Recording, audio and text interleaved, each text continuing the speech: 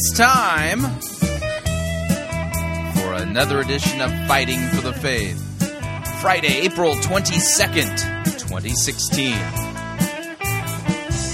Do something we haven't done in a while. We're going to try to catch up on email.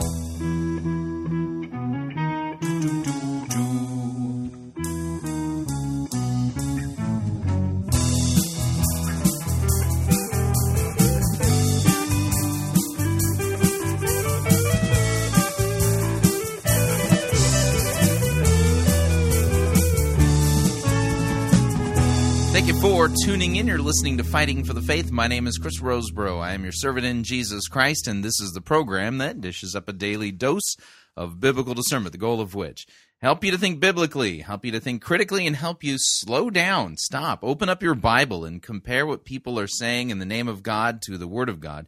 No shortage of crazy things being said out there. We actually take the time to open up our Bible and compare what the most popular pastors, preachers, teachers, conference speakers, self-proclaimed prophets, prophetesses, self-appointed apostles and apostolettes, and those generally put forward by the evangelical industrial complex as those whom we need to be listening to, whose books we need to be buying, and whose small group curriculum we need to be studying instead of the Word of God? Yeah. And over and again, we show that what is passing for Christian preaching and teaching today is not actually biblical. It's a twisting of God's word and generally teaching for shameful gain the things that ought not to be taught. That's what's going on here, and we expose it. And it's not that I'm cranky or anything. It's that God's word actually says that, well, false teachers and those who twist God's word are to be rebuked, not listened to. But unfortunately, we live in a day that's like anti-doctrinal. You know, we're going to follow the winds of the Spirit and not listen to what the Spirit actually inspired in the written Word of God. All right, what we're going to do today, a little bit of a shorter episode. We're going to do an email segment, and I don't know how long it'll take. I don't think it'll take up the first hour. It might only be like half of the first hour. And then we're going to switch gears, and we're going to listen to two sermons. We're going to end the week off with two good sermons. We're going to listen to a sermon by Pastor Brian Wolfmueller on the Crucified Shepherd, and then we're going to head over to Kongsvinger Lutheran Church, Oslo, Minnesota, and listen to the sermon I delivered this past Sunday, I think, which will be helpful considering all the things that we've been covering here. So that's what we're going to do, and let's go ahead and we'll get right to it.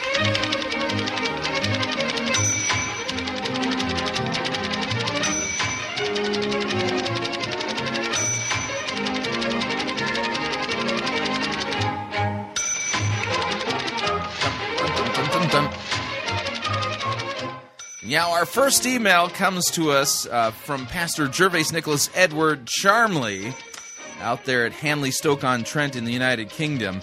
And whenever he emails, I mean, we got to put it at the top of the list because he's very good at what he does. And Pastor Charmley writes, regarding Amanda Wells, getting it backwards is what he says, listening to Amanda Wells talking about imagination, I noted an all too common error, that of the backwards etymology. She said that the word image comes from the word imagination. On the contrary, the word imagination comes from the word image. It refers to the faculty to create mental images of things. There's her problem, right there. But it's not just her. This is the same error found in those sermons where the minister says that dunamis, which is a Greek word, is the word from which dynamite is derived, and then goes on about dynamite, as if the meaning of dynamite has any bearing on that of dunamis, when in fact it's the other way around. Like many a word study fallacy, its primary use is to make the one using it look smart, while saying something that is inane at best and heretical at worst. It needs to be recognized and avoided. Pastor Charmley couldn't agree with you more. Next email comes to us from Roger, and Roger is actually writing from Tokyo, Japan. I am not randomly assigning a city for him.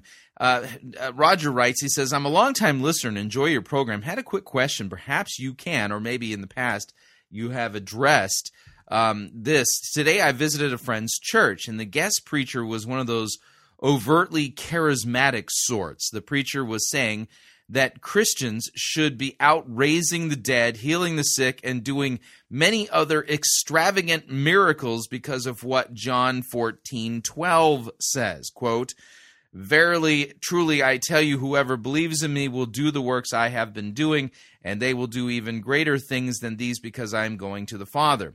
The preacher used this verse to say that true Christians need to live up to Jesus' miracle record and even surpass him, perhaps like mass grave raisings.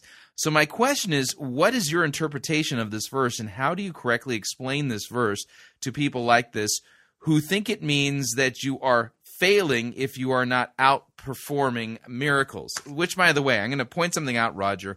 The person making the claim is not actually outperforming miracles. It's weird. They're holding everybody to the standard, and notice they're using John 14:12 as a law passage. Well, if you're not doing this, well, you may not even be a believer. I mean, you're probably not even a Christian. I mean, have you raised anybody from the dead? Well, why not?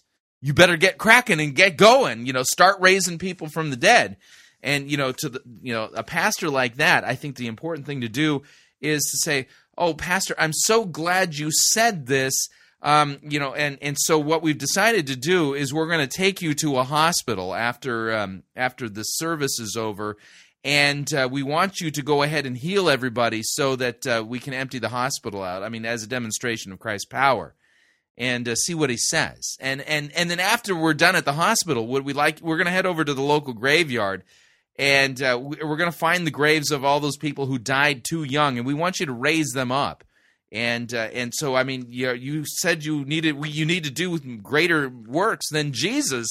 So, we're going to give you that opportunity to put your money where your mouth is, and see what he does. By the way, because it's let's just put it this way: it's hard to fake a hospital emptying as a result of everybody being healed. Hard to fake that. Really difficult to fake that. Hard to fake raising people from the grave who've been dead for some time.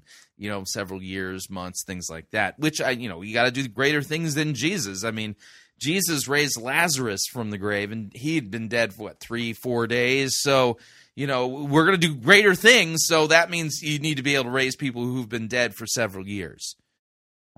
Yeah. So, just throw the logic back on them, number one. And since they're using this now as a law passage, as some kind of a clobber text, if you would, if you're not doing these things, something's wrong with you. Yeah, the problem is that everyone's taking that person at face value when, in fact, they're not actually performing the miracles they claim that you should be performing.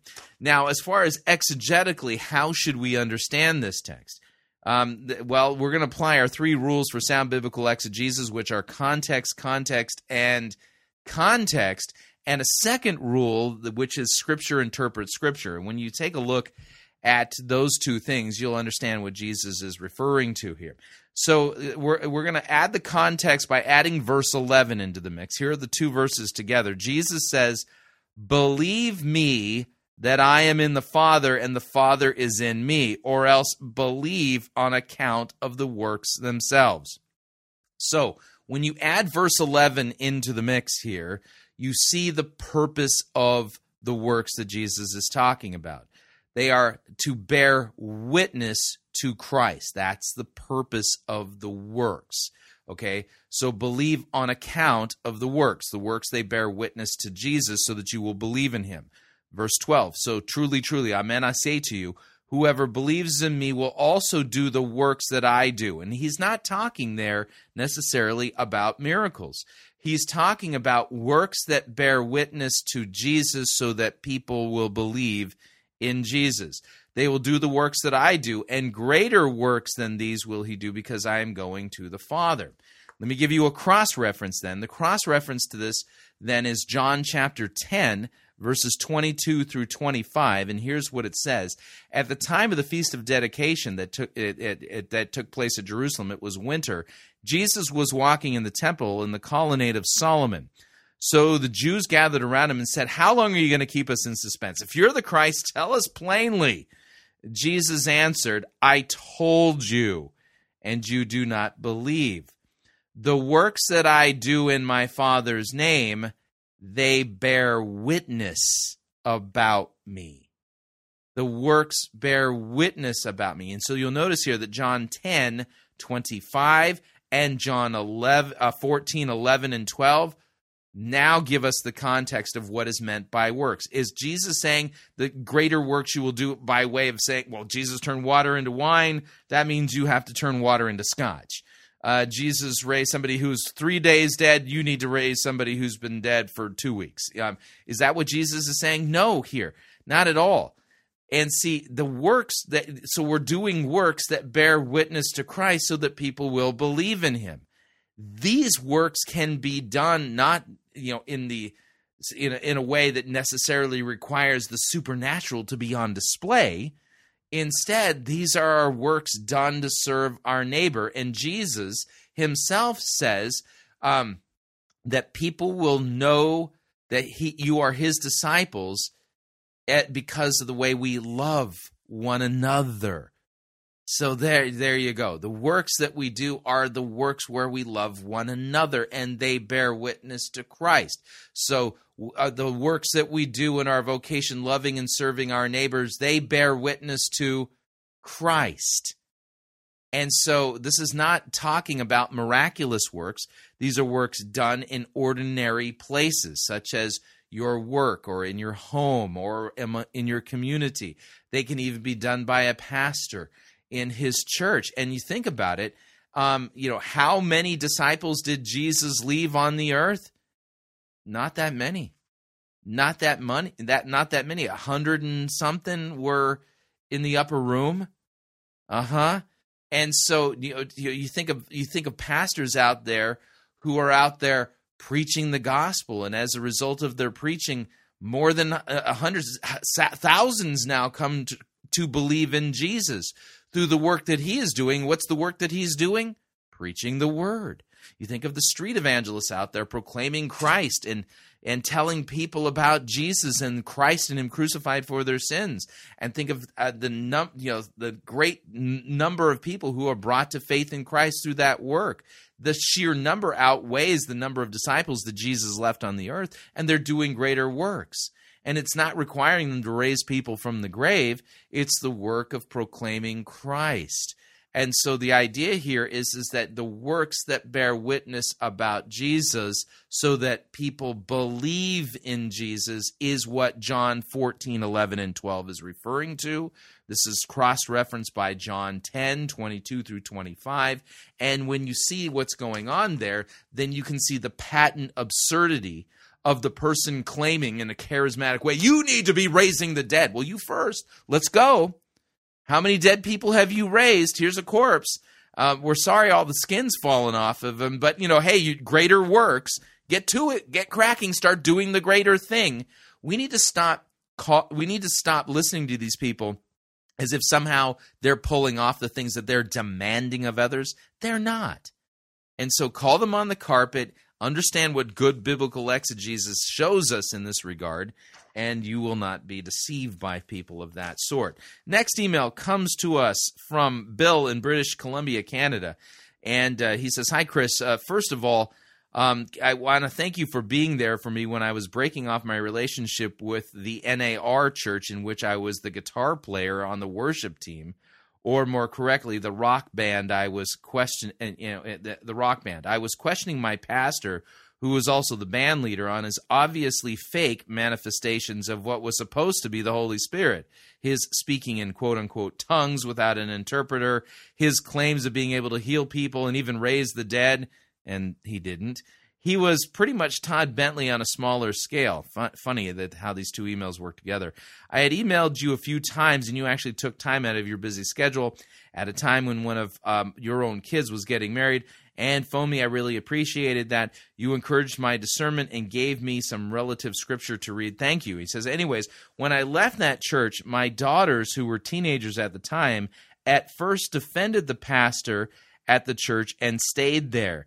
But they eventually realized that I was right about the phoniness of the pastor and most of the people who followed him, and they ended up leaving as well. Sadly, though, while I moved to the Lutheran Church, they have both now become non-believers, and they do not attend any church at all. Is it possible for me to get them back? Is there something I can say or do to help them understand the true gospel, get them to repent and put their trust in Jesus, or do I now have to leave them to the world and pray that the Holy Spirit draws them again? Would love it if you would read this on the air and answer this. Okay, Bill, here's the idea. Your daughters are what Dr. Rosenblatt in his lecture, the Gospel for Those Broken by the Church. They're part of now the group who are referred to as the sad alumni of Christianity. And the answer is yes, you can say something to them, and you must say something to them. But how you approach them and how you continue to talk to them, I think, is going to be important.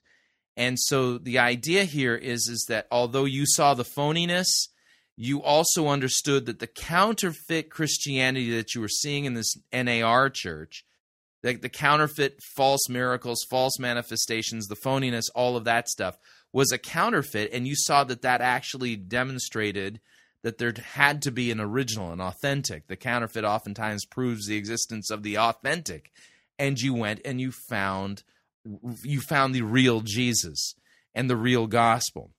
Your daughters, though, if I have to guess, are feeling like they have been deceived, that they have had the wool pulled over their eyes, and being young, they are angry and feel absolutely betrayed by what happened at that NAR church. And here's the thing. The best thing you can do with your daughters at this point is be empathetic and basically say, listen, leaving the church makes perfect sense. I mean, I can totally understand why you would do that. But I would like you to consider this, and this is what you can say. I would like you to consider that what you saw was a counterfeit Christianity. And those were false signs and false miracles that we saw. And ironically, Jesus himself warned us about people like our old pastor at that NAR church and show them how the real Jesus actually predicted. And you find this in Matthew 24 about false Christs, false prophets, false teachers performing false signs and false wonders to deceive people. And so the idea here is that what you start to put back into their mind that what they were taught wasn't actually Christianity. What they experienced was a counterfeit. Who they believed they were believing in actually wasn't the biblical Jesus. And so you need to kind of, in a sense, empathetically but firmly say, listen, you still do not know what Christianity is because you were not taught it. You still do not know who Jesus was because you were not taught who he was. You did not encounter him. You still do not know what the biblical gospel is. And I would challenge you to not give up on Jesus because he hasn't given up on you. Instead, it actually behooves you to go and find out, and deconstruct and do a postmortem and figure out exactly how you were deceived and what happened. Now, my wife and I spent some time in a church, this is back in the 80s, that was part of the Latter Rain, which is now morphed into the NAR. And I got to tell you, the betrayal that we felt and that we experienced was profound. I mean, at that time in my life, atheism actually looked like a legitimate option. And so this is not insanity on their part. It makes perfect sense. And so the idea is to lovingly demonstrate from Scripture and show them that what happened is not Christianity, that they were deceived in the exact way that Jesus warned us about, and start to unpack that a little bit. So the idea here is that you might need to be a little bit persistent, but do so with a light touch is the best way to put it, is that they've totally been burned. And so the idea is that do the postmortem with them. Show them what it is that you've been learning in the church that you've been attending. Tell them who Jesus really is and things like that. And continue to invite them to come to church. Invite them to come and hear the gospel that you're hearing and see the difference between the truth and the error that you all were a part of. And I think that's kind of the way to go. And obviously, pray, and I know you have been. Continue to pray for your daughters. God's not done with them yet. So you think of, there's not a promise of them coming back, but God does hear our prayers, and it's not his will that any should perish. So that's the way I would approach it, with a lot of empathy, not saying that they're evil or wrong for leaving the church, but what they did makes sense, but it actually makes more sense for them to start to figure out what happened. And the only way to do that is start to compare what they were taught to believe compared to what Scripture says. And by doing that, God's Word then will begin to do its work on them, because God's Word is living and active. Okay, next email comes from John in Issaquah, Washington. What is a pastor supposed to do all week long? I used to be a youth pastor, and I shared a wall with the pastor, but I never knew what he was doing all week. I was part of a megachurch with multiple locations, so my pastor didn't even preach on Sunday. But even if he did, I don't think it takes a full week to prep for a sermon, does it? What are pastors supposed to do all week long? You have Fighting for the Faith, and you are a pastor, but many pastors have nothing other than a sermon on Sunday. And what would you be doing as a pastor if you didn't have Fighting for the Faith? Now, I'm going to say this, John. I took the call to pastor a small, and I mean this, tiny rural parish. And the reason why is because I know full well just how busy pastors are. And I knew that before I took the call. And I knew that if I had a congregation that I was serving that had 70, 80, 100 people, then I wouldn't be able to actually meet the needs of the people in my congregation, week after week, day after day, because the job of a pastor is to not only preach the word, but also to serve Christ's sheep. And so, a pastor who's actually being a pastor, this is going to include weekly Bible studies, notice that, catechizing the youth and teaching them the faith. A good pastor is also part youth pastor, by the way. But this is also going to mean visiting the sick in the hospital, taking the Lord's Supper and preaching and teaching to the shut-ins, those who are unable physically to make it to church, and of course, dealing with the issues that arise on a week-to-week basis when there's conflict in the church among members. And that conflict most often takes the form of married couples who are having a struggle in their marriage and helping them work through those things. It can also be interpersonal conflict between members in the congregation. And so the job of a pastor is, in reality, more than a full-time job. And if I were serving a parish that, like I said, that had 70, 80, 100 people, wow, I wouldn't be able to do Fighting for the Faith as well and be a pastor. We'd have to get another pastor to help out with the load, because preparing and preaching a sermon is only a small part of what a pastor does. Now, in the mega churches, I have no idea what they do. I mean, they don't go visit any of the shut-ins. They don't catechize the young. They don't. I think they're like CEOs, and so they've got to keep all the plates spinning, with the business that they're serving and they've set up. You kind of get the point. Jay from Greensboro, North Carolina writes, he says, hey, Chris, spinning off your interview with Cowboy Bob and your discussion of proof texting, do you consider Arminianism to be a proof-texted theology? And why or why not? The answer is yes, I do. And in particular, I also not only think it's a proof-texted theology, I think that the primary, the ground zero tenet of Arminianism, which basically teaches that God, by an act of prevenient grace, cancels original sin so that somebody can make a decision for him. There's no biblical text that says that at all.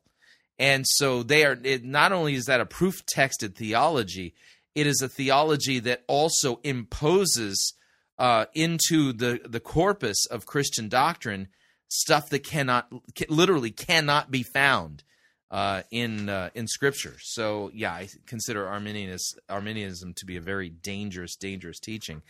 Al writes, and Al did not tell me where he's from, and Al's the subject of his email is reverse narcigesis ?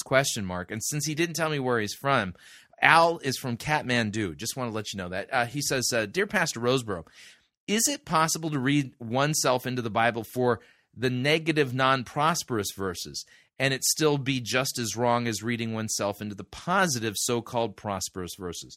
Case in point, I'm reading Isaiah 6, and verse 5 says, Woe is me, for I'm lost, and I'm a man of unclean lips, and I dwell in the midst of a people of unclean lips. Great passage, by the way, there in Isaiah 6. Taken in context, the prophet judges himself just as guilty as his fellow countrymen, but finds himself even more guilty because he's seen the Lord. Yeah, that's right, he does. Taken out of context, I could just as easily say just those words about myself. I am a sinner and I dwell among sinners. I haven't seen the Lord face to face yet, but that doesn't reduce my level of uncleanness. Right? Wrong? I don't know, which is why I thought I would run it by you. I would love your thoughts on this. So here's the idea. Where we have common ground, true common ground that you can defend from other passages of Scripture with those in the Old Testament or even in New Testament historical narratives, we can, in a sense, say we are just like those people in these ways. Okay, notice I'm saying we are like them. I'm not saying read ourselves into this text. So you can say that just like Isaiah, who, when he saw the Lord, realized that he is a man of unclean lips, he dwells among a people who are sinful, you too can say, I'm in the same situation Isaiah was in. I too am a man of unclean lips. I also am guilty. I also am a sinner, and I dwell among a people who are also very sinful. You can say the same thing because Scripture is clear. There's none righteous, no, not one. And so the idea here is that where it's clear you're sharing common ground with somebody in the Old Testament, especially when it comes to our sin, that's not narcigesis, okay? Narcissistic eisegesis, as a practice, always looks for the hero, and you read yourself into the text as the hero. The problem is that especially in the Old Testament types and shadows, the heroes of the historical narratives are stand-ins for Christ, and they're pointing to him. And the fact that they were able to perform the exploits they did, they were able to do that by the power of God himself, God working in and through them. Yeah, they are, in a sense, pointing us to Christ very specifically. So I'll give you an example, okay? When you read the historical narrative of David and Goliath, great historical narrative, and it's a fantastic passage. But the idea of reading yourself to be David and you slaying your Goliaths is, no, wrong, okay? David is a stand-in for Christ, so you don't want to do that. But if you must read yourself into the story of David and Goliath, may I suggest that you do this, that you are just like the army of Israel on the sidelines, practically wetting your pants every time Goliath would come out, and you were totally frozen, incapable of freeing yourself or defeating Goliath. If you're going to read yourself into the story of David and Goliath, that's where you put you, okay? And so that's the idea, is that where we have true common ground, that's where we find ourselves, but you don't find yourselves in the Christ characters or the characters that are pointing us specifically to Jesus himself. That is a supreme error of a high magnitude and a twisting of God's word. David is pointing us to Christ. Same with Joseph, by the way. But I've kind of lectured on this many times over the years. But I hope that helps you out, Al.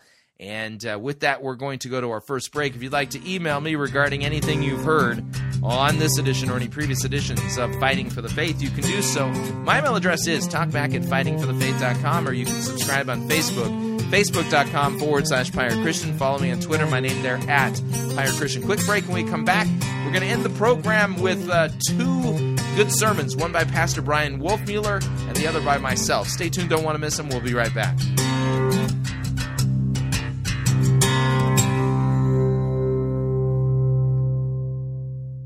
Relevance Schmelevance. We preach Christ crucified for our sins. You're listening to Fighting for the Faith. You're listening to Pirate Christian Radio. We'll be taking your false doctrine now. A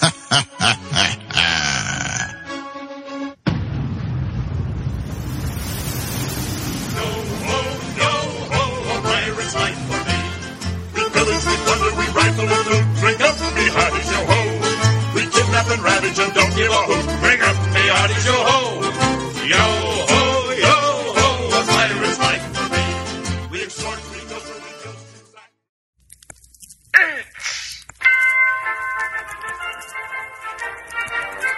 Max Holliday's Birdcage Theater presents Church Day Select.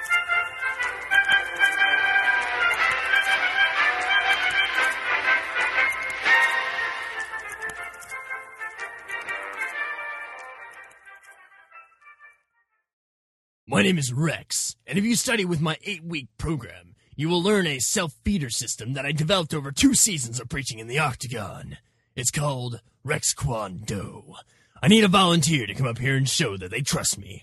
Here. Okay, you'll do. Come up here. Bow to your pastor. Bow to your pastor! Okay, now I'm gonna give you one chance. One chance, people. Turn around. Turn around. Alright. Now fall back and I'll catch you. Ow. That was pretty good. Now, listen, everybody. The reason why he fell was because he didn't have enough faith. Go sit down. Okay, when I fall in slow motion every time. Now, in addition to what you just saw, if you study with my 8-week program, you're going to learn these things. First off, in Rex Kwon Do, we use the buddy system. No more reading the Bible solo. You need somebody watching your back at all times. Second off, you're going to learn to discipline your image. You think I got where I am today because I dress like Peter Pan here? Take a look at what I'm wearing, people. Bible pants. Yeah, you have to be pretty righteous to rock these babies. Do you think anybody wants a roundhouse kick to the face while I'm wearing these bad boys? Forget about it. Last off, my students will learn how to walk on water, heal babies, raise the dead, and be extreme. Now, for only one $300 seed offering, you can sign up right now for my 8-week program here at Guts Church.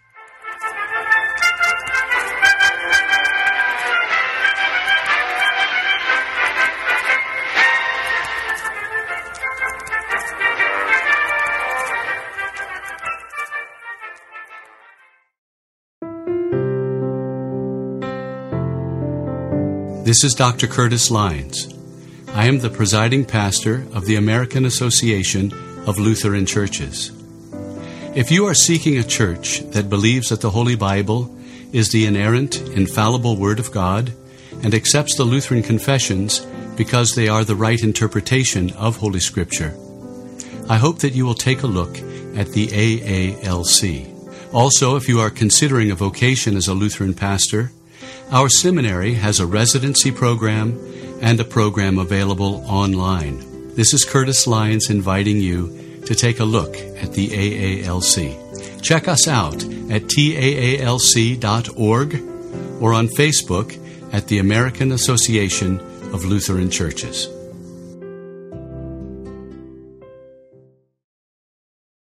Hi, Chris Rosebrough here to talk about our longtime featured advertiser, Cheapo Air. Doesn't matter if you're traveling for business reasons or for pleasure. Doesn't matter if you're traveling within the United States or abroad. Cheapo Air is the place for you to save literally hundreds of dollars on your airfare, hotel rooms, and rental cars. Visit our website, fightingforthefaith.com. On the side of our website, you'll see our ad banners. Look at the ad banner for Cheapo Air and look on it. There's a promo code. Write the promo code down. Click on the ad banner and then book your travel at the Cheapo Air website, and you'll have the opportunity to enter that promo code for additional savings. Again, fightingforthefaith.com. Write down the promo code, click on the ad banner, and save money on your airfare, hotel rooms, and rental cars today.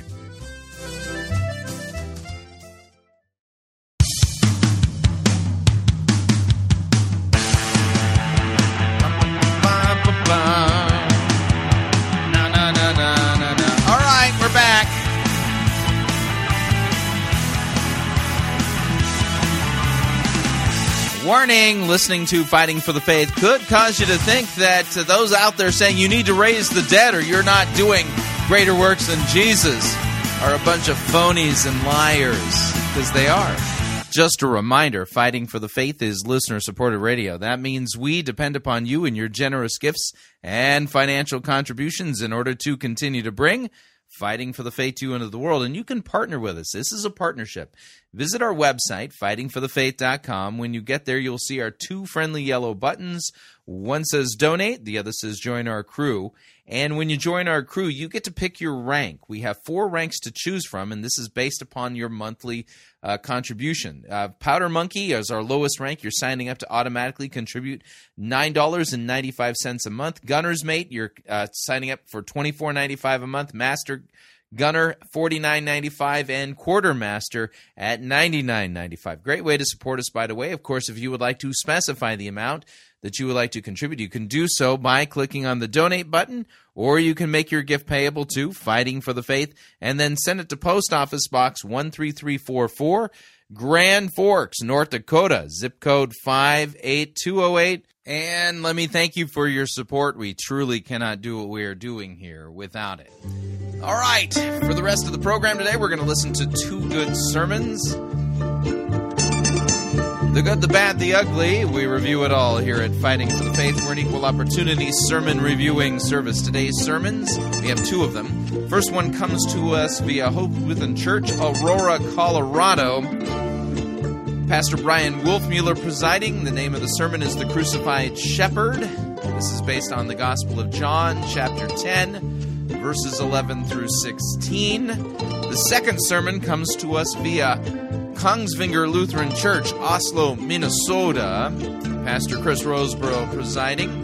The name of his sermon is titled The Good Shepherd versus the Wolves.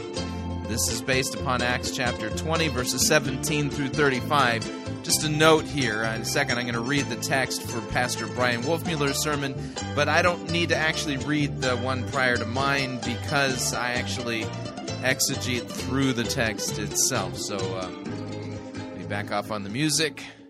So the first sermon is, like I said, based on the Gospel of John, chapter 10, 11 through 16. Let me read it, and then we'll get into the sermon. It says, Jesus is speaking, I am the good shepherd. The good shepherd lays down his life for the sheep. He who is a hired hand, not a shepherd, who does not own the sheep, sees the wolf coming, leaves the sheep, and flees. The wolf snatches them, scatters them. He flees because he's a hired hand and cares nothing for the sheep. I am the good shepherd. I know my own know me. Just as the Father knows me, I know the Father, and I know the Father. I lay down my life for the sheep. And I have other sheep that are not of this fold. I must bring them also, and they will listen to my voice. So there will be one flock and one shepherd.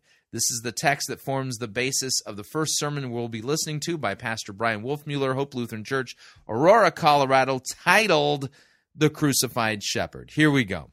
Christ is risen. He is risen indeed. Hallelujah. In the name of Jesus. Amen. Christ is risen, preaches the prophet Micah, in order to feed his flock in the power of the Lord. That's Micah 5:2.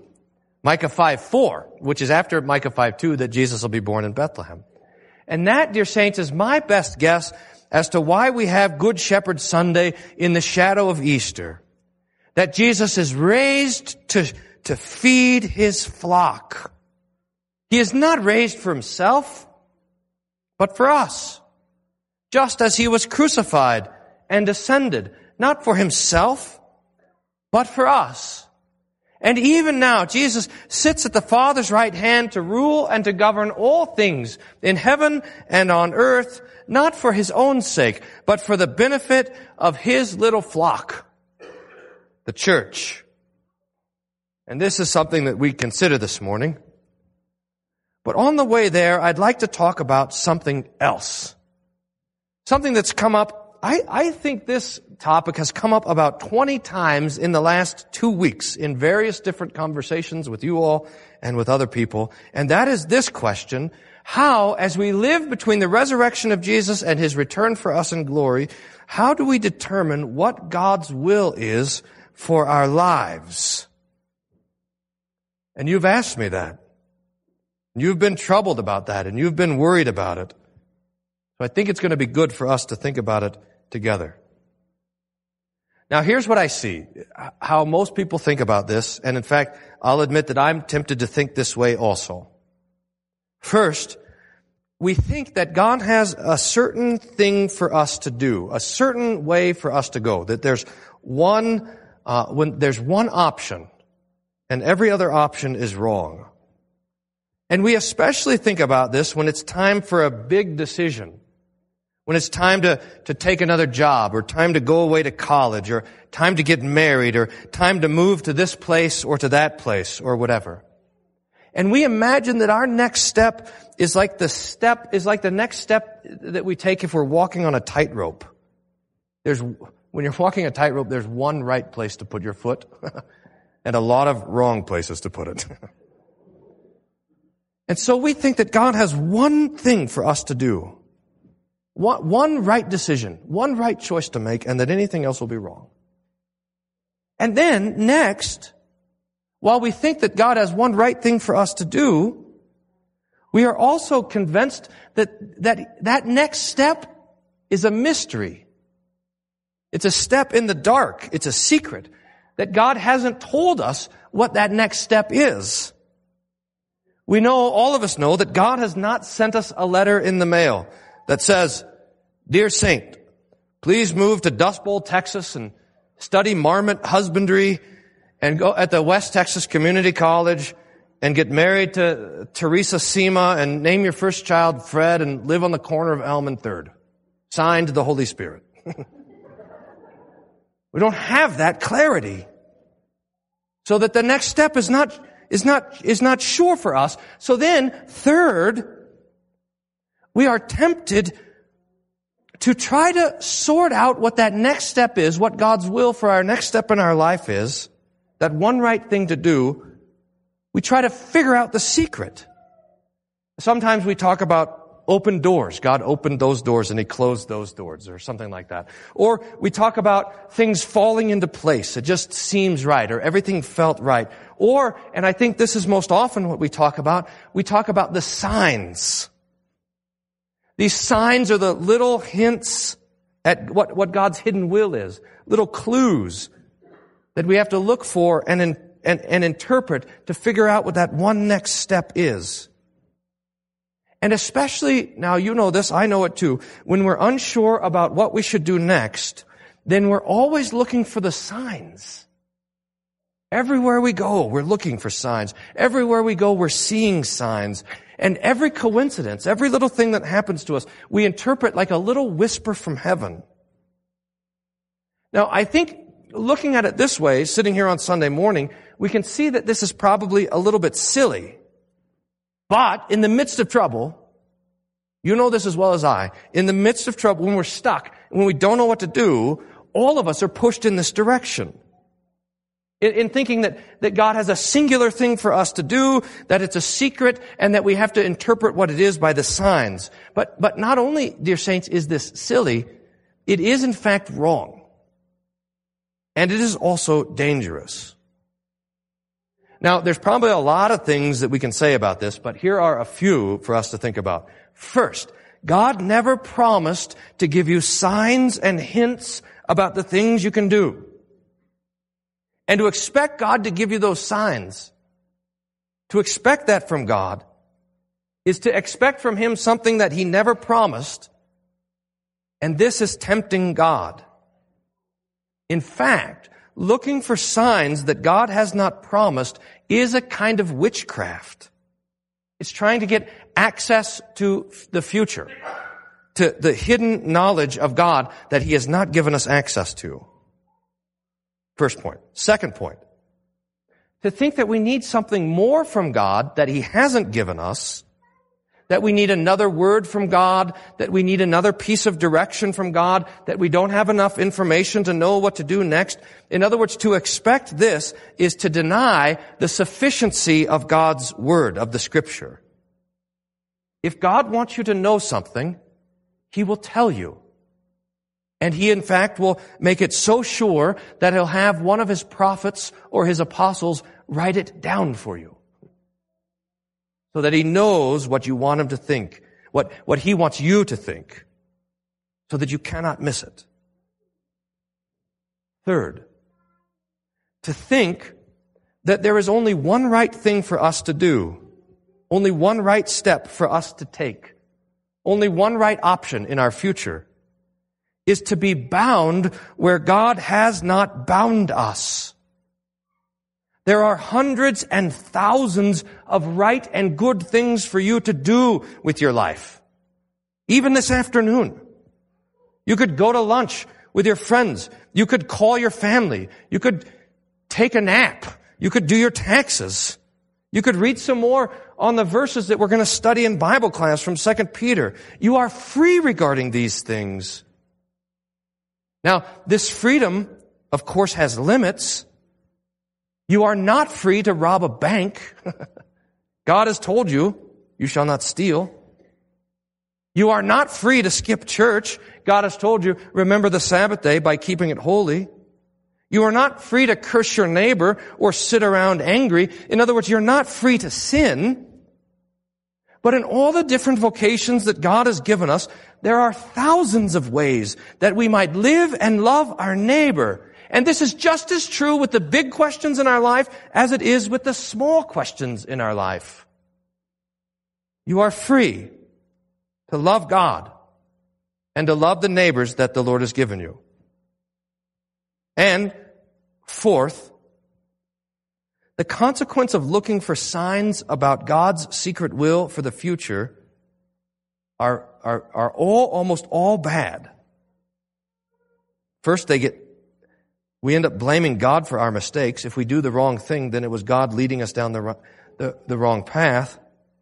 And then on the other hand, all of this way of looking for God's signs about what we should do next, it takes away from us the opportunity to be both wise and courageous, both things that the Lord has commanded us to be. Do you see, dear saints, that we stand and face the future as Christians who are set free by the gospel and placed in our various vocations by God to love our neighbor. And we are called in this place to live a life of wisdom and of courage. We don't look at the future as some sort of secret to be sorted out through secret signs, but instead we ask this question: what is my station in life according to the 10 Commandments? And we pray for wisdom, trusting that the Lord hears and answers this prayer. The Lord does not need to tell you what His will for you is. He has already told you. It is His 10 Commandments. And these, I am sure, are enough to keep us busy without adding more to it. So, if we're thinking, for example, about moving for work or for school or for whatever reason, we ask the question, can I keep the 3rd commandment in that place? Can I go to a church and hear the gospel preached and receive the Lord's Supper? If there's no church in the place where I want to move and I have a choice whether to move there or not, then I can't go. It would be breaking the Lord's law. But if there's good churches in all of these different places, then I am free to sort out what I think is best. Now, of course, that's not the only question we ask. The 10 Commandments, there's 10 of them. But this is an example of how the 10 Commandments intersect with our freedom. Or when it's time to get married, we don't imagine that the Lord has picked one right person for us, the mysterious soulmate, and we're reading the signs from heaven trying to figure it all out. We ask, is this person honorable? Is this person a Christian, a Lutheran, who will bring our children to the font and teach them to pray and to learn the scriptures and the catechism? And if so, then we are free. And we ask the Lord for wisdom, and we do what seems best to us. What is my station in life according to the 10 Commandments? This is the question that determines what we do. And it gives us a wonderful freedom in this life as we live under the care of our Lord Jesus, who loved us and who died for us and was raised for us. And one other thing I think about this, sometimes we get stuck and we don't know what to do. And in these situations, it's good to listen to the counsel of friends who are wise And in this situation, we rejoice in being part of the Lord's church, where the Lord is teaching us all how to be wise. And so the key is this. Look for someone who has more white hair than you. And ask them to have a cup of coffee and talk through how you're stuck. And ask them to pray for you. And we rejoice that the Lord Jesus has given us in this congregation a large deposit of wisdom. And we are thankful for this. Now, in all of this, in all of it, we sin. I mean, even when we're considering our life our station in life according to the 10 Commandments, we sin. We fail. We break God's law. We do the wrong thing even when we know what the right thing is to do. And that's why Luther, when he's teaching us to go and confess our sins, he teaches us to ask the same question. Consider your station in life according to the 10 Commandments. And when we consider this, not only do we know what to do, but we also know what we should repent of. Because no matter how hard we try, we fail. We fail to love our neighbors we should. We fail to honor God as we should. We are sinners. We all, this is how Peter describes us in the epistle lesson from today. We all, like sheep, have gone astray. This is true. And we feel it. We feel it in our conscience. Perhaps we feel it this morning, even as we think of how we're tempted to look for signs from God. And we think, I've been doing that my whole life. It's wrong. And this is why Jesus, when it's time to talk about you and me as his sheep, and himself as our shepherd, has something wonderful to say. You see, for Jesus, it's not enough for him to say, I am the good shepherd who leads the sheep to green pasture. I am the good shepherd who leads the sheep to the still water. I am the good shepherd who leaves the 99 in the wilderness and tracks down the lost sheep and carries it back and celebrates with joy. This is all wonderful and it's all true. But for Jesus is not enough. Because his sheep are sinners. We are sinners. And we need, in fact, something more than leading and guiding. So Jesus has this to say. I am the good shepherd. I lay down my life for the sheep. I die for the sheep. I am crucified for the sheep. That is for you. And dear saints of God, dear sheep of his flock, this is astonishing and wonderful that Jesus gives us everything. Not just still waters and green pastures. He gives us himself. His life, his death, his blood, his everything. Because he knows what it takes to rescue and redeem us. He knows what it takes to rescue us from the jaws of death. From the mouth of the devil.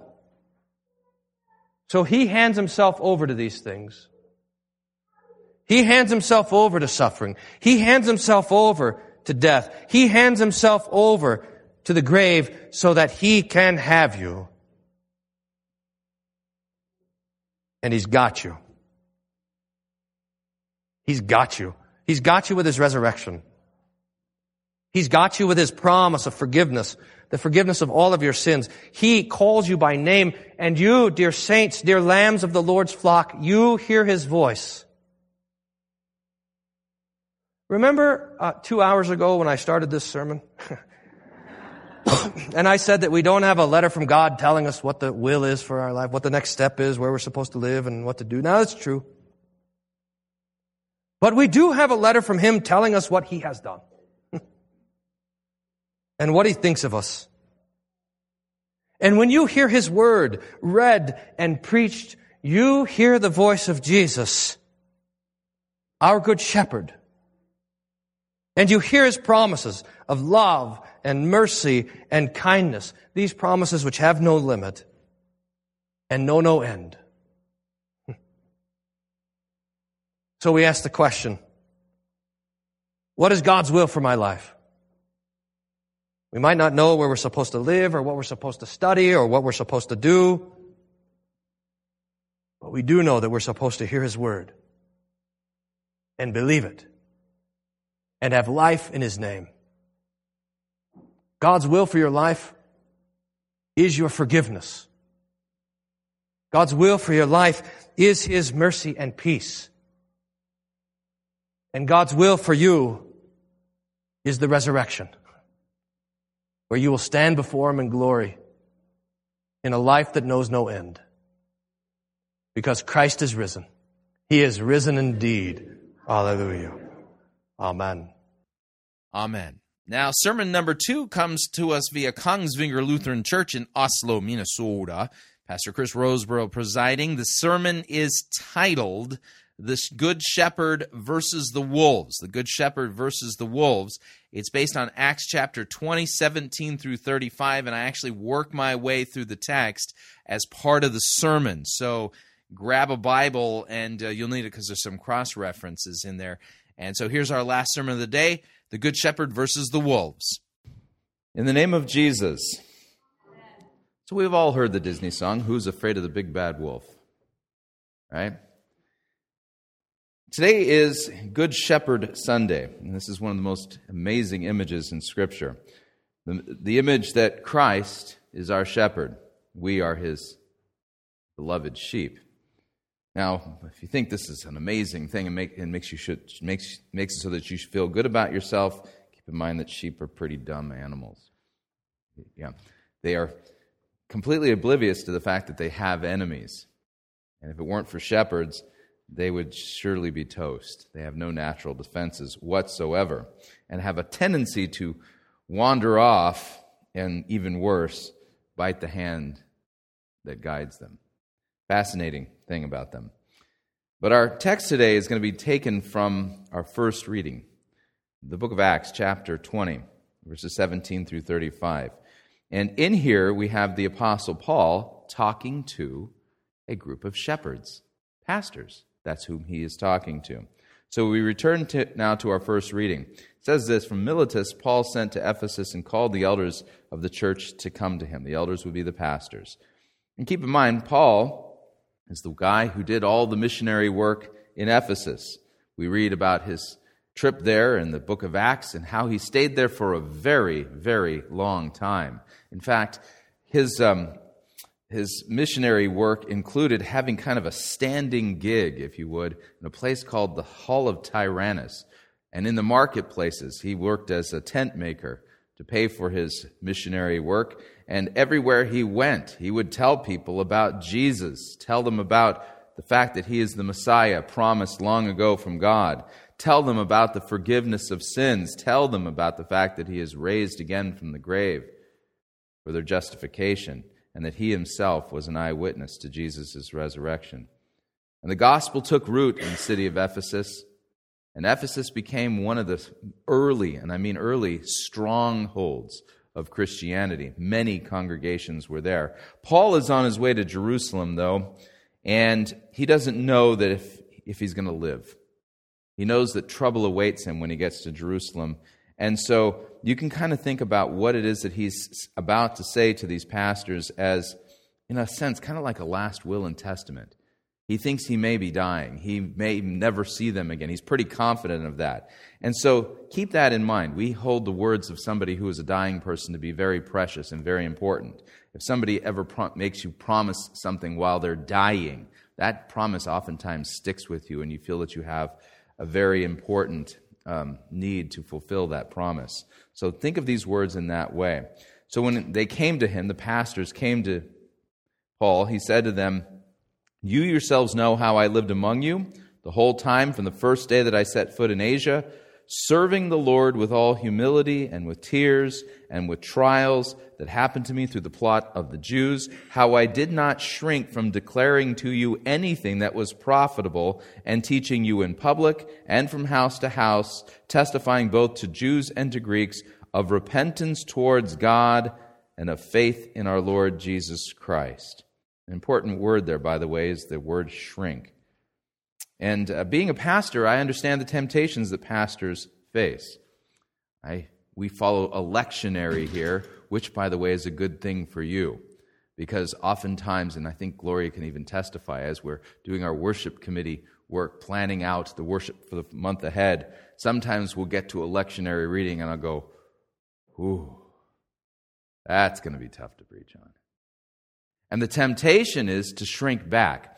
And this word kind of has as a picture of it, if you would think of it, if you're in an army, an ancient army, you don't have machine guns, you have shield and sword, or shield and spear. And what happens is that the army's supposed to put up a united line.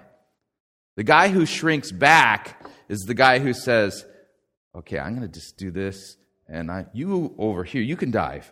I'm going to stay. I'm going to live, right? The guy who shrinks back acts as a coward and lets his buddies do the work while he does the living. They do the dying, he does the living. That's what shrink back means here. So Paul says that he did not shrink back and that he told everybody, Jews and Greeks, listen to this, of repentance towards God. This has to deal with our sins. Repentance is saying, God, you're right, I'm wrong. You're holy, I'm sinful, I'm not measuring up. Have mercy on me, and of faith in our Lord Jesus Christ, which speaks to the gospel. And Paul then continues, speaking to this group of shepherds, under-shepherds of the great shepherds. He says, now, behold, I'm going to Jerusalem, constrained by the Spirit, not knowing what will happen to me there, except for the Holy Spirit testifies to me that in every city, imprisonment and afflictions await me. You know, seriously, I mean, what kind of employer is God? Right? Yeah, fascinating stuff here.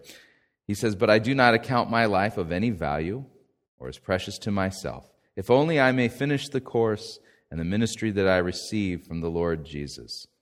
And this harkens to Jesus' words, the one who endures to the end will be saved. And so he received from the Lord the commission to testify to the gospel of God's grace. And he says, now behold, I know that none of you among whom I have gone about proclaiming the kingdom will see my face again. Therefore, I testify to you this day that I am innocent of the blood of all. For I did not, here's the word again, shrink back from declaring to you the whole counsel of God. And you can note here, even in this address, Paul talks about the plots of the Jews, the personal cost to himself for preaching the full counsel of God's word, which is why there's the temptation to shave off the hard edges, to not preach the whole counsel of the word of God, because, well, there's just certain passages of Scripture, certain doctrines that are revealed in the holy writings that, well, we don't want to hear. We just don't want to hear it. But Paul says he's innocent of the blood of all. This harkens back to the prophet Ezekiel, where God says to Ezekiel, if you do not call a sinner to repent, I will require his blood of you. So Paul says, I testify that I'm innocent of the blood of all, and the reason for this is because he preached the truth in its entirety. And then he says this, pay attention to yourselves, pastors, and all the flock in which the Holy Spirit has made you overseers. Notice here, who is it that calls pastors into the office of the holy ministry? The Holy Spirit himself. It says, take care of the church of God, which he obtained with his own blood. Now that's a whole other sermon, but let me just ask the question, when did God bleed? Answer, on the cross. So who does that make Jesus? God. Pretty simple, right? Of course, we heard in our gospel text, Jesus said, I and the Father are one. Indeed, they are. They are the same God, but they are two different persons, yet the same God. But that's the mystery of the Trinity. We'll talk about that in more depth when we get to Trinity Sunday, which is just a few weeks away. So Paul then says this to these pastors, I know that after my departure, fierce wolves will come in among you. Among whom? Among the pastors. Not sparing the flock. And from your own selves, pastors, will arise men speaking twisted things to draw away the disciples after them. Who's afraid of the big bad wolf? If you think that there are no wolves running through Christ's church, tearing up Christ's sheep, you are gravely mistaken. Paul is not overreacting here. He's not acting in a paranoid way at all. What he is saying is absolutely true. And just like in his day today, there are pastors who are speaking twisted things. And they're not making disciples of Jesus. They are making disciples after themselves. You can always tell, and I mean this, you can always tell who a false pastor and a wolf is. They preach themselves. They don't preach Christ.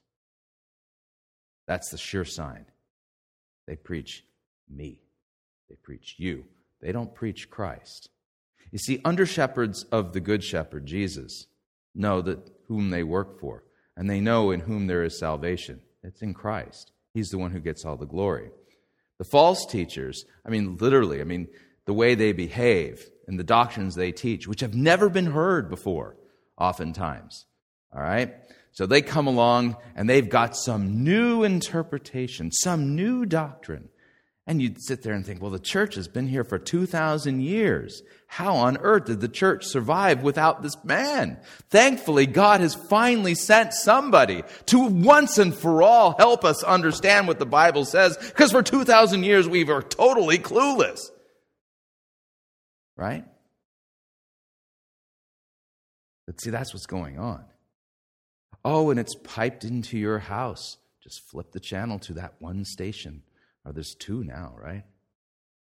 And you hear the guy with the shiny teeth saying, what you really need to do is decree and declare. God is for you. He's not against you. You're the head, not the tail. You are super-de-duper important, and all you have to do is speak the right words, and you can create an amazing destiny for yourself. God wants you to be healthy. God wants you to be wealthy. God wants you to prosper. He's going to take you to the next level, and it's all up to you. Just stretch out with your faith. Speak it into existence. And then when you open your Bible, the Bible says none of this stuff. What does that make that man? A wolf. But he has a large church, multi-million-dollar ministry. He's a wolf. Plain and simple. He's speaking twisted things. He's drawing away disciples after himself. And Jesus in our gospel text makes it clear that these men are not even believers. Remember Jesus' words. You do not believe me because you are not among my sheep. My sheep hear my voice. I know them, and they follow me. These men are not even believers. Now, Paul had some experience dealing with wolves. We'll talk about two groups that are found in your Bible. The first group are the Judaizers. We'll talk about them a little bit more next week. The Judaizers in Acts chapter 15, the circumcision group, they believed that you were not saved by grace through faith alone. They believed that you were saved by grace and then by keeping the Mosaic law, observing Torah. And that includes, if you're a man, a little surgical procedure that may cause you to be sore for a few days called circumcision. You can imagine the impact that would have on evangelism, right? And it says in Acts chapter 15, the Judaizers said that unless you are circumcised according to the custom of Moses, you cannot be saved.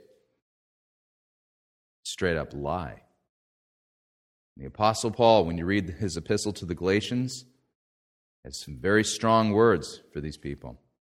He anathematizes them. He says, even if we or an angel from heaven should preach a gospel other than one already preached, let him be damned.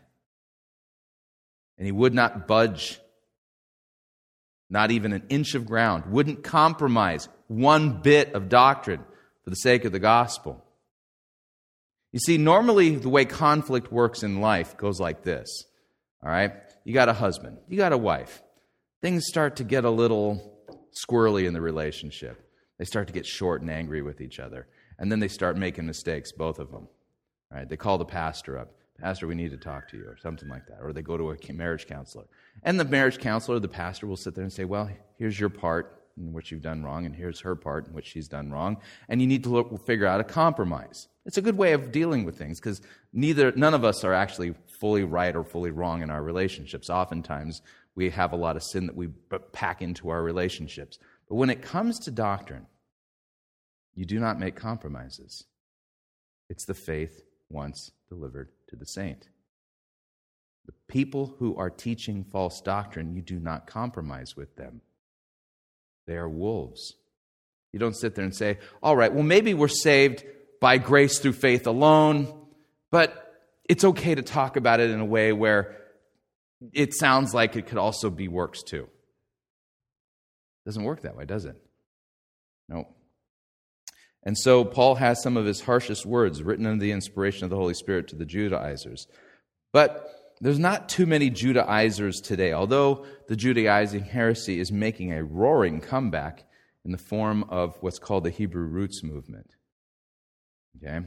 Oddly enough, it hasn't really taken deep root here, but in Montana, there's a lot of folks that are falling for that heresy again. In our day, though, the group that Paul dealt with that is closest to whom we deal with were the so-called super apostles, right? You see, you got pastors, teachers, prophets, apostles, but then this other group came along. They were called the super apostles. Okay? Paul was just an apostle. These guys were super apostles. And let me explain how this kind of worked. Is back in the day, they didn't have television. They didn't have theaters quite the same way we had them, and they didn't have novels and books, distributed quite the way they would. So what would people do for entertainment? Well, back in the day, there were people who were skilled orators. They were instructed in oration, and they were so good at what they did that they could hold an audience captive, where people would hang on every single word. They were generally easy to look at. They dressed well. They had makeup, or their hair was done right? They were not the ugly people, right? And they could command very large quantities of money for their oration. And some of them became Christians and then carried their vocation as orators into the churches. So, these were people that the Apostle Paul had to deal with. And the odd thing is, when you read 2 Corinthians, especially starting in chapter 10, Paul begins to address the church at Corinth, who invited these guys in. And you know what they said about Paul?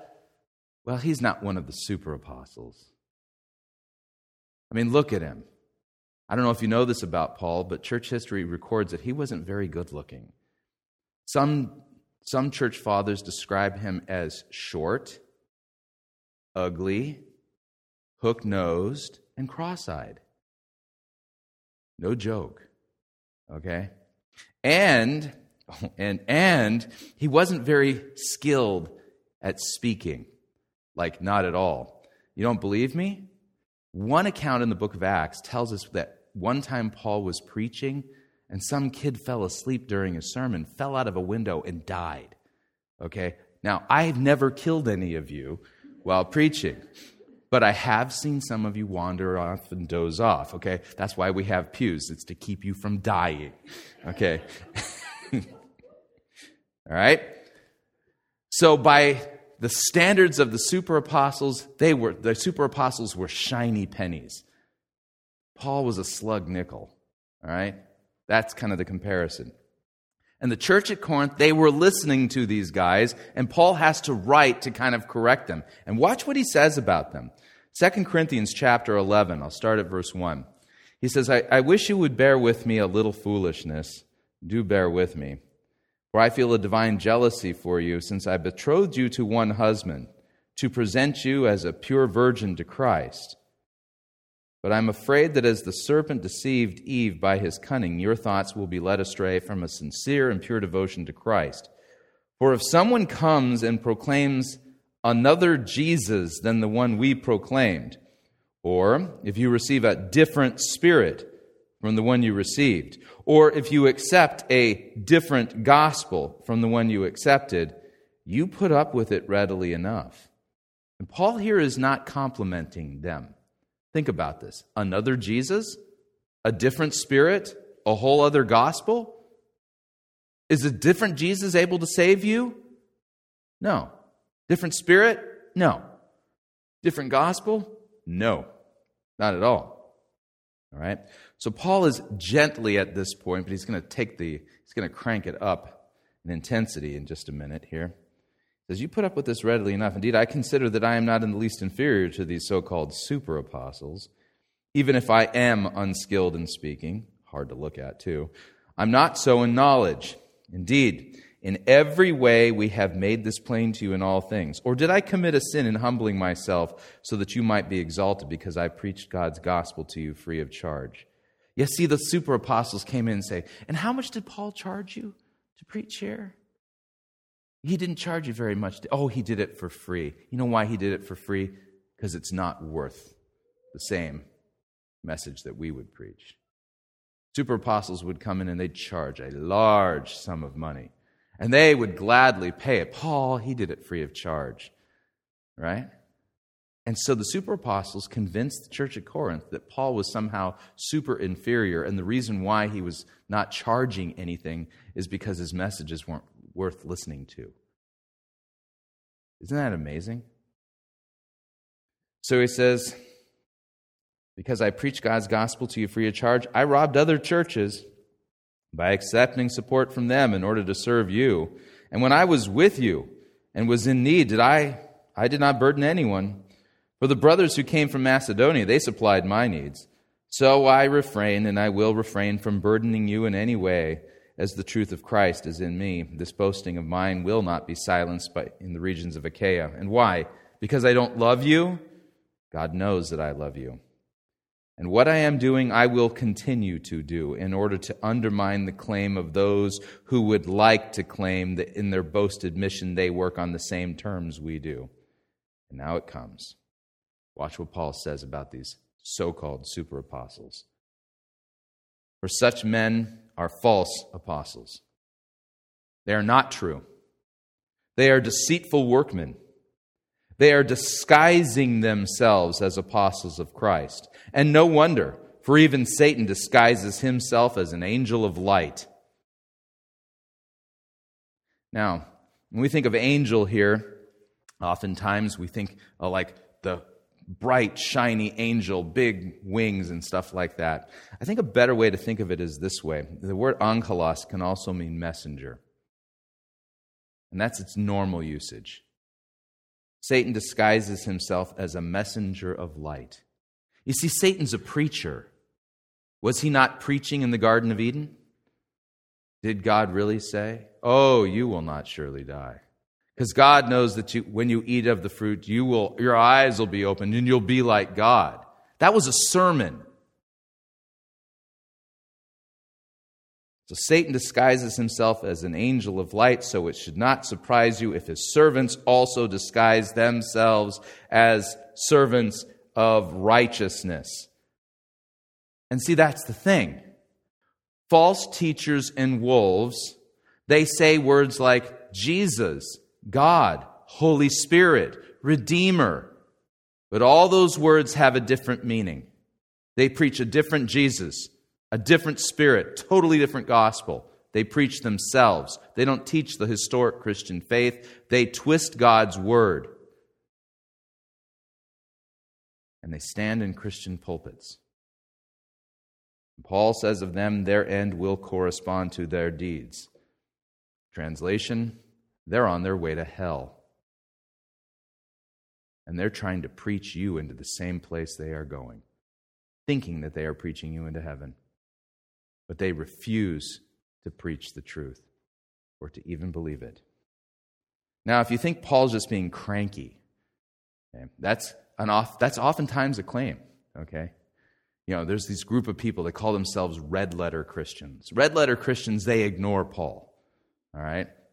From time to time, you'll get a Newsweek article or a Time magazine article claiming that Paul is the inventor of Christianity, trying to drive a wedge between Paul and Jesus. Let me read to you what Jesus says about the last times from Matthew 24, some highlights. Verses 4 and 5 in Matthew 24, Jesus says, "See to it that no one leads you astray," talking about what it'll be like in the last days. "For many will come in my name, saying, 'I am the Christ,' and they will lead many astray." Verse 11, Jesus says, "Many false prophets will rise, and they will lead many astray." It doesn't say some. Jesus said many. Verses 22 through 27, "In the last days, if they had not been cut short, no human being would be saved. For the sake of the elect, those days will be cut short. Then if anyone says, 'Look, here's the Christ,' or 'There he is,' do not believe it. For false Christs and false prophets will arise and perform great signs and wonders so as to lead astray, if possible, even the elect." I want you to think about this for a second. We all pretty much understand that what you see on Christian television ain't right. That there's a lot of false teachers and false prophets broadcasting on Christian television. You think it's bad now? Let me tell you what Jesus says is coming. Here's how this is going to go down. You're going to get an email from a friend someday. And the email is going to say, "Did you see what happened on TBN last night?" And you write back, "No, what happened?" They have a report out of Uganda. Jesus is in Uganda. They've got photographs of him. And they kind of look like the fuzzy photographs of the Sasquatch, right? Yeah. So, you can always... So there's claims coming that he's gone from Uganda and he's heading out to Madagascar. And there's a team of people following him. And then the report will be, "Yes, Jesus appeared to us." And it's going to be all the buzz, right? And a whole lot of people who call themselves Christians are going to get caught up in this, and they're going to think it's real. And then you will point them to this passage, and they're saying, "You're just being divisive. You're a hater. You're not listening to what the Spirit is doing right now. Of course Jesus appeared in Uganda." Like I said, you think it's bad now. This is what's coming. But Jesus says, they will arise, and listen to this, they will perform great signs and wonders. So when the TBN camera crew finally catches up with Jesus, notice the air quotes, right? As he's appearing in Madagascar, you know what's going to happen? This Jesus is going to perform miracles. There's going to be somebody bona fide, stone cold dead. They're going to have a death certificate. There's going to be a corpse, undeniably a corpse. This guy's going to raise him from the dead. And everyone's going to go, "See, it's Jesus."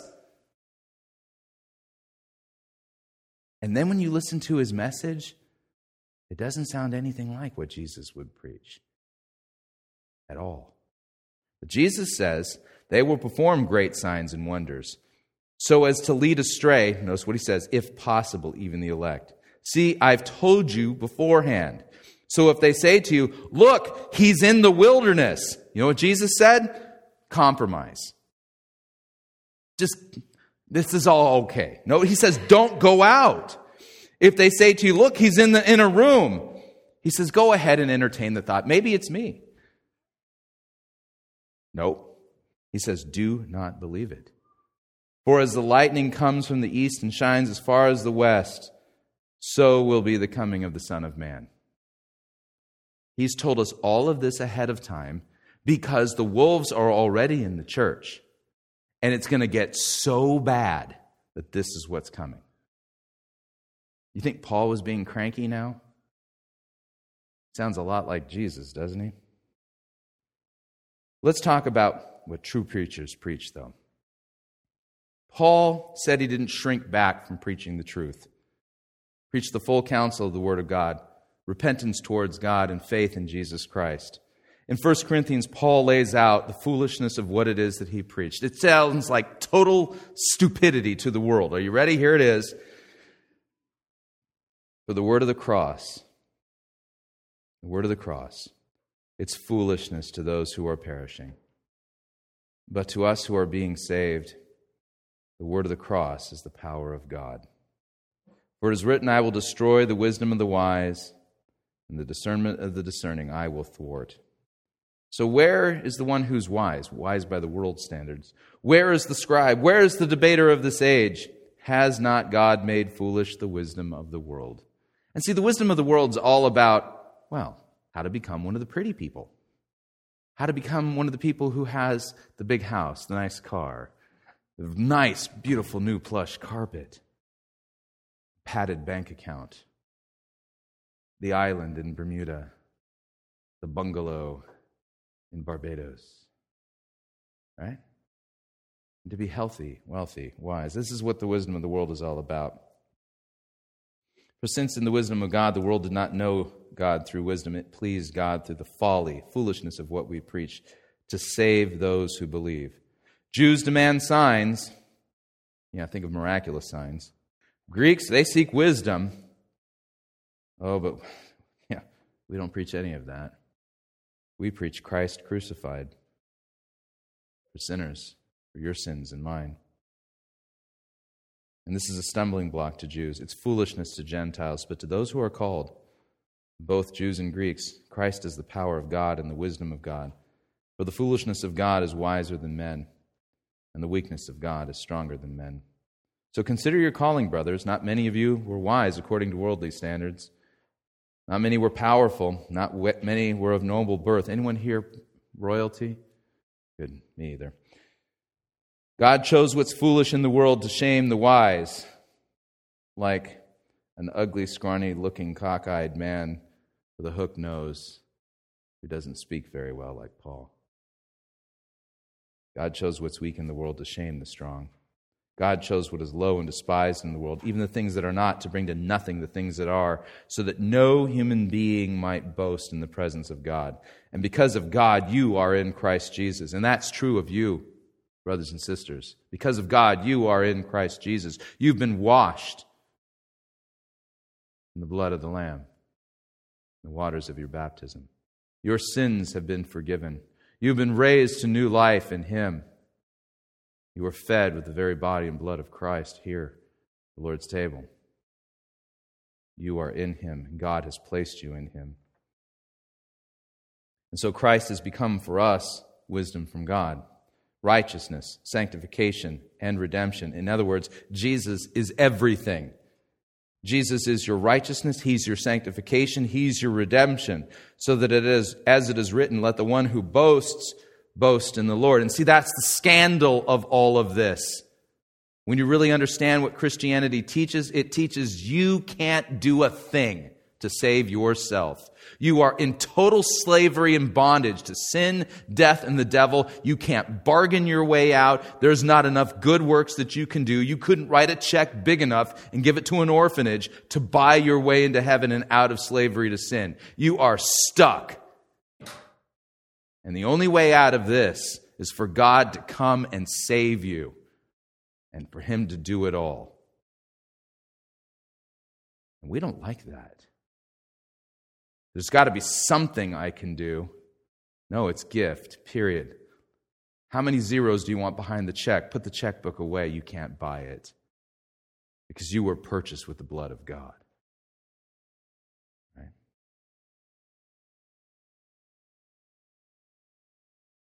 So let the one who boasts, boast in the Lord.